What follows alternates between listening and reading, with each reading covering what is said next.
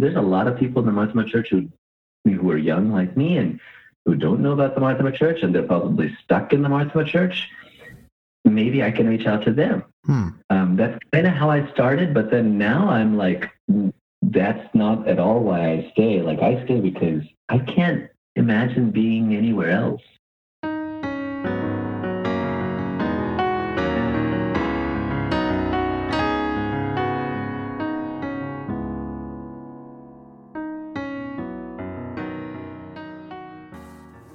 Hey everybody, this is George. This is the Martha Community Podcast, and today I'm excited because we have one of our clergy from the diocese as our guest. He's the current vicar at the Martha Church of Silicon Valley, as well as the Sacramento congregation, and Reverend Larry Varghese. Welcome to the show. Hey George, good to be here. Great, Larry Etchen.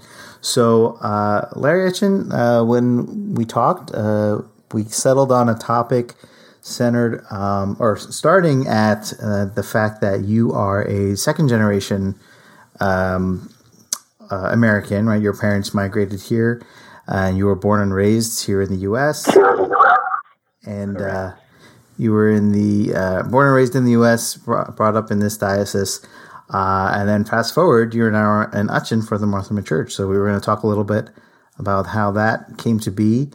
And then we can continue on into a little bit of your observations after being an Utchin here for some time, specifically around the next generation taking ownership of the church here. So with that, I guess why don't we start with, why don't you give us a little bit of your background about growing up here? Okay. So my parents, I think they came, I don't know the exact dates, and I'll be embarrassed when they bust me on this, but they came in the 70s for sure. I can say that much. And I'm the youngest of three boys, and we were all born in Pasadena, Texas.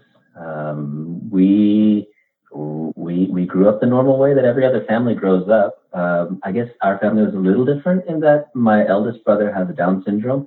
And so that definitely changed the dynamics of our home a lot. But yeah, we were kind of, all my schooling was in Houston. And then I went off to Austin for my degree in Bachelor of Science in Electrical Engineering. And that was fun. And after, by the way, I wasn't pushed into that. Like I actually enjoy math and science and physics, and I still do enjoy it. Yeah. It's like between me and my wife, she's like, okay, you have to teach all that stuff to our kids. Right. Yeah, it's interesting you say that. So I always joke about that as well. I did my undergrad in mechanical engineering. And everyone's like, oh yeah, typical money. I'm like, well, nobody really pushed me. I just kind of just did it because that's what I liked. And so everyone's like, yeah. The funny thing is, I don't understand why everyone else doesn't like it. Yeah, it's everyone else has the problem, right? No. Yeah, exactly. Interesting. So electrical engineering. And then I guess after undergrad, where did you head after that? So after my undergrad days, I came back to Houston, and that's when I started to enter into this phase of really evaluating the Martha Church. Because I guess before that, when I was in Austin, I was off and on in going to church. There was no Martha Church back in Austin in those days. Mm-hmm. And so I would do a little bit of church hopping. And I mean, truth be told, for about a year, I kind of just didn't go to church. Slowly started to come back into it. Whenever I visited home, I pretty much told my parents, I don't feel like I fit into the Martha Church. It seemed like it was a Malayali thing to do, and I had nothing against the church in principle. It's just I didn't feel like it wasn't the place for you. Yeah, it wasn't the place for me, or maybe I wasn't the person for it. Okay. I mean, I don't know if it's the problem, or if there was a problem. It just didn't feel right. Yeah. My parents were a little upset about that. I mean, as can be imagined, they hoped that I would come, but I think, without going too much into it, they had their own experiences in the church, and right. I think they understood why I would say that, where I was coming from, and even though they would never leave, as long as I go to another church, I think they were okay with it. And I wasn't like super rebellious about it. When I came home, sometimes I would go with them, sometimes I wouldn't. And we just kind of didn't make a big deal about it. As long as everyone is not lost the faith, I mean, everyone was okay with one another, it seemed. Yeah. But then, so then when I came back, though, from Austin, I came back to Houston, and I was I took a semester off, and I got right back into studies, and I got into the engineering program at the University of Houston. And this my story takes these two different parallels, because there's the school angle and then there's the church angle. So on the school front, I'm going for my PhD in engineering, but then on the church side of things, I had this weird experience that I probably is not relevant or is going to fit in the time of this, but I had this experience where I realized that if I feel like God is asking me to do something, I can't say no. And so when I came back to Houston, my parents said, come with us. And that nagging question, that thing was in the back of my head, just don't say no. So I was like, okay, fine. And I kind of thought to myself, I don't want to go through the motions and get stuck in this.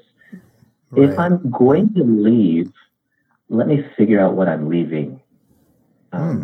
Okay. And so I really got into asking a bunch of questions and trying to figure out what our church was about.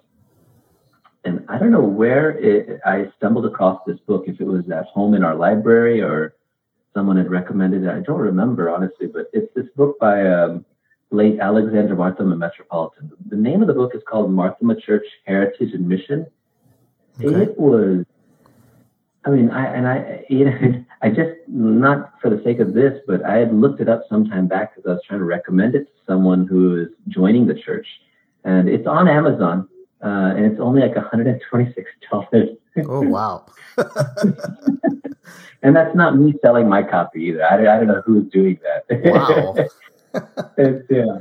But I'm sure anyone can get a hold of it if you ask your Achin to talk to our diocese, the Literature Society. Right. There's copies of it.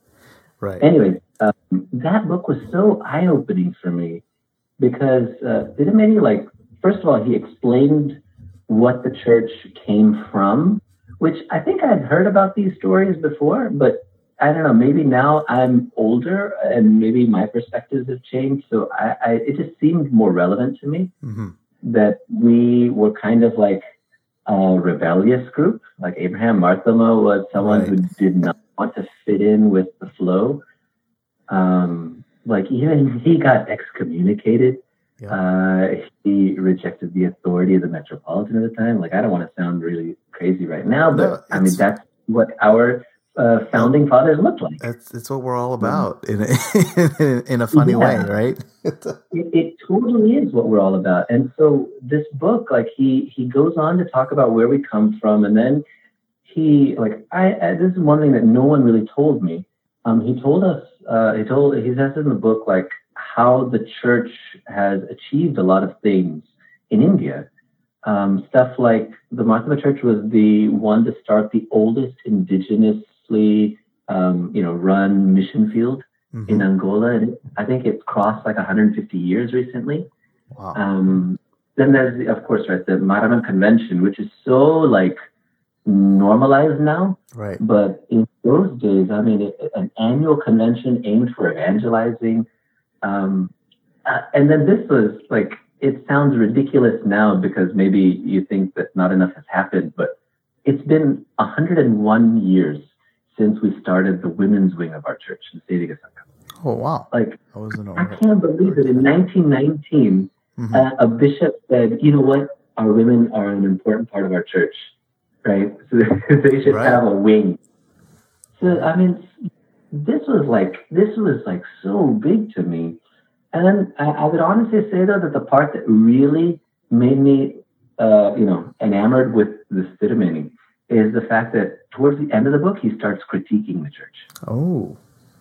Yeah. And so he says, we have stalled in our Reformation.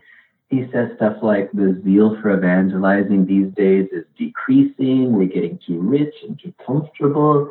And so for me, with all my kind of naive kinds of ideas of how a church ought to be, it was kind of like I had in my mind, either the church now needs to be good or I'm going to go and leave and find another church.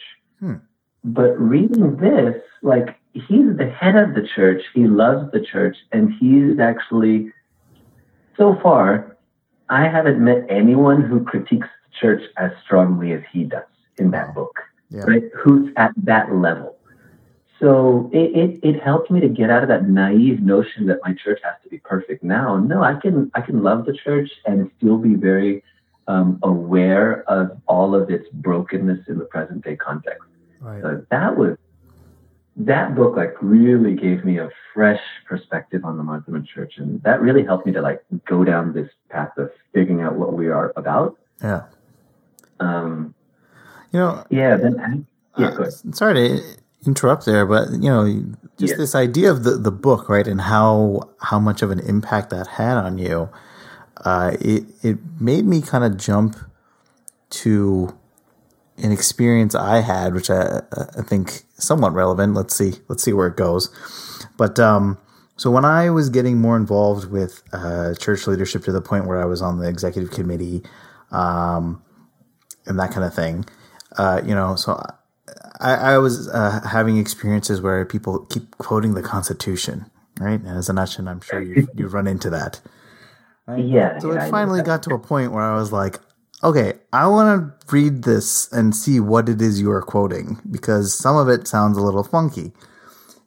Yeah. And, long story short, I ended up finding a copy of it somewhere. That wasn't it was like a photocopy or something like that. So I had some reference. And then fast forward a couple of years, I was the secretary of my current parish last year.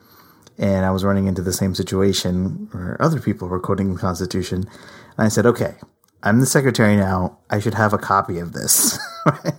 And anyway, the process that I had to go through, for better or for worse, it wasn't very easy, I'll say. It's like, in short, it's like, hey, you got to call this uncle and he'll send you a copy.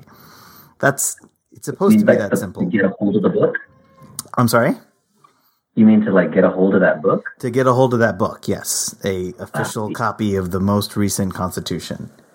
Yeah. Yeah. And so I got it, right? And but I had to ask my dad to help me out. I was like, Dad, can you call this uncle? Because I tried, I couldn't get a hold of it. So again, it's not to put anybody in a bad light, but I think it just raises the point that there's a lot of material out there, not just the Constitution, but things like this book that you mentioned, and that our church is known for, from what I've heard, especially. Oh, yeah. And for whatever reason, it just doesn't seem accessible, at least in this diocese. Any thoughts on that, or would you disagree? No, you're totally right. Funny thing about the Constitution that we say in the Etchen circles, and I know this is going to reach a wider audience, so I hope I don't get in too much trouble. We jokingly say that, when these books are being sold, like, we don't go and really push for it to get into the hands of the people, because oftentimes as soon as it gets into someone's hands, these general body meetings take a lot longer. Oh. And people are nitpicking one after another, and the Constitution's kind of like, to us, what the Ten Commandments are to the Jews. It's kinda, wow. People get so obsessed with that thing. Yeah. It's needed. I mean, we need it because we're broken people. but when you talk about the other books, you're totally right. In our diocese, we do have this organization that does sell it. Right. But it's not super accessible.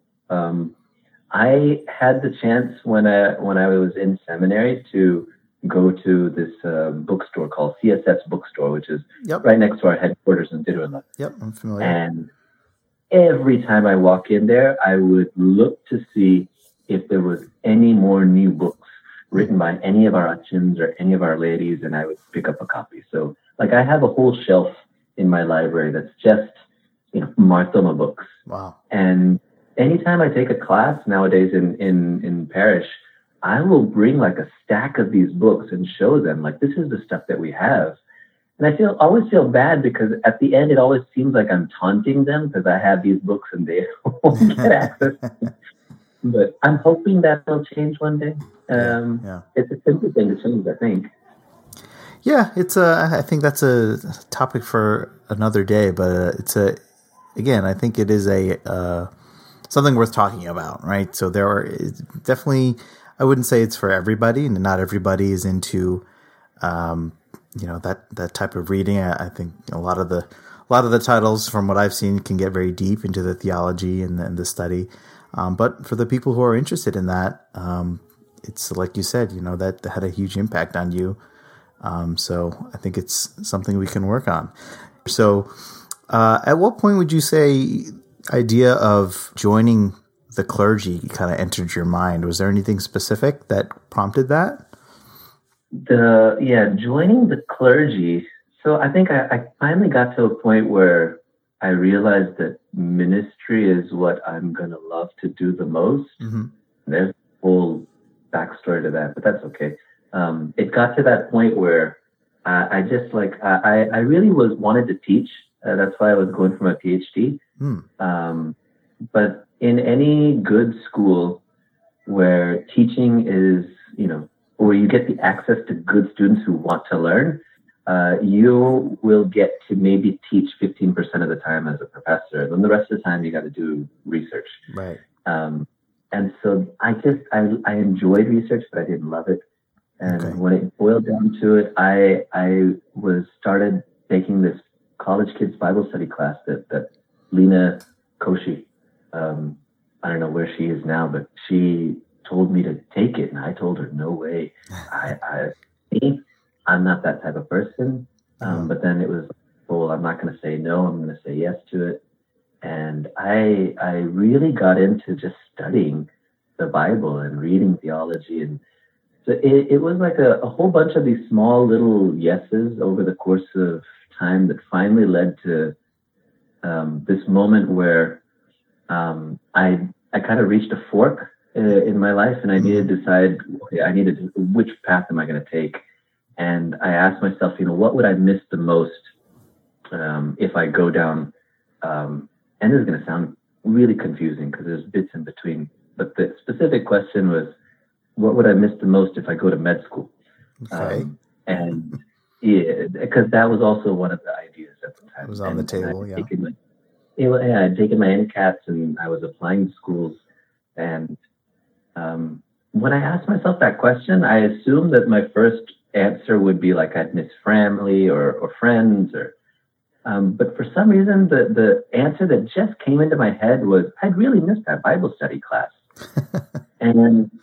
And that was so weird to me. And then I thought, wait a minute, and this is like the engineering side of me. It's like, if I would miss it the most, then I must love it the most. And if I love it the most, then why don't I do that instead? Right.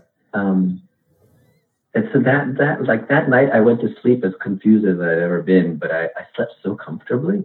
And I knew I wanted to do something in ministry. I didn't know what. It just kind of naturally then leaned towards Marthoma ministry because and I think I ended up saying this answer in like an interview for seminary. They asked me, why do you want to be a Marthoma? And I had developed this like elaborate answer of like, of all the disciples, Thomas came to India, and of all the places in India, he lands in the Malabar coast, and of all the different paths and trajectories, my parents end up in the Marthoma church, and of all the families that could have gone to America, my parents were one who came here. And, there's so many different paths that could have happened, but somehow I'm here in this path. I just can't think that God would take that. I would end up being at the end of this long path only to just go in a different direction. Like, I feel like there's a significant trajectory behind me, and I want to trust God and pursue that trajectory. And so that I stayed in the Marthoma Church, and my thinking also was, there's a lot of people in the Marthoma Church who are young like me and who don't know about the Marthoma Church, and they're probably stuck in the Marthoma Church. Maybe I can reach out to them. That's kind of how I started, but then now I'm like, that's not at all why I stay. Like, I stay because I can't imagine being anywhere else. Right. I really gel now really well with the ethos of our church. And, based on what that book said, Alexander Thielemans' book, that version of the Marthoma Church, I love. Okay. So it sounds like you're implying that there's another version of the church floating out there somewhere. Oh yeah, totally. That's the version we're in now. Oh, okay. So maybe we should talk about that version a little bit. So, a senior youth once told me, grass is always greener on the other side of the fence, right? And we all know that phrase. And he said something that really, influenced me. He was like, I don't like people saying that. If the grass is greener on the other side, what you need to do is bust out the manure, get whatever things you need, and you need to make your side green. Yeah, yeah. And that's what I feel like I get the chance to do. Gotcha. Yeah, it's as you were saying that, it maybe we heard it from the same person. I don't know, but that line of thinking is something that I adopted at some point. Just this idea that I'm in the church now, and there's all these reasons of why, and if I were to leave and go somewhere else, it's like, okay, it might turn out fine, but it's impossible to have that same level of, interaction or just knowledge, basic knowledge. If I were to go to some say like a non-denominational church, right, that cultural aspect isn't there that I share with the Marthoma Church, as an example. And so I think for a long time, that is what motivated me to stick around as well. So it's interesting when you were saying that. But sticking around and getting your hands dirty and in the dirt to make the grass greener, I think that is definitely a task that we have ahead of us.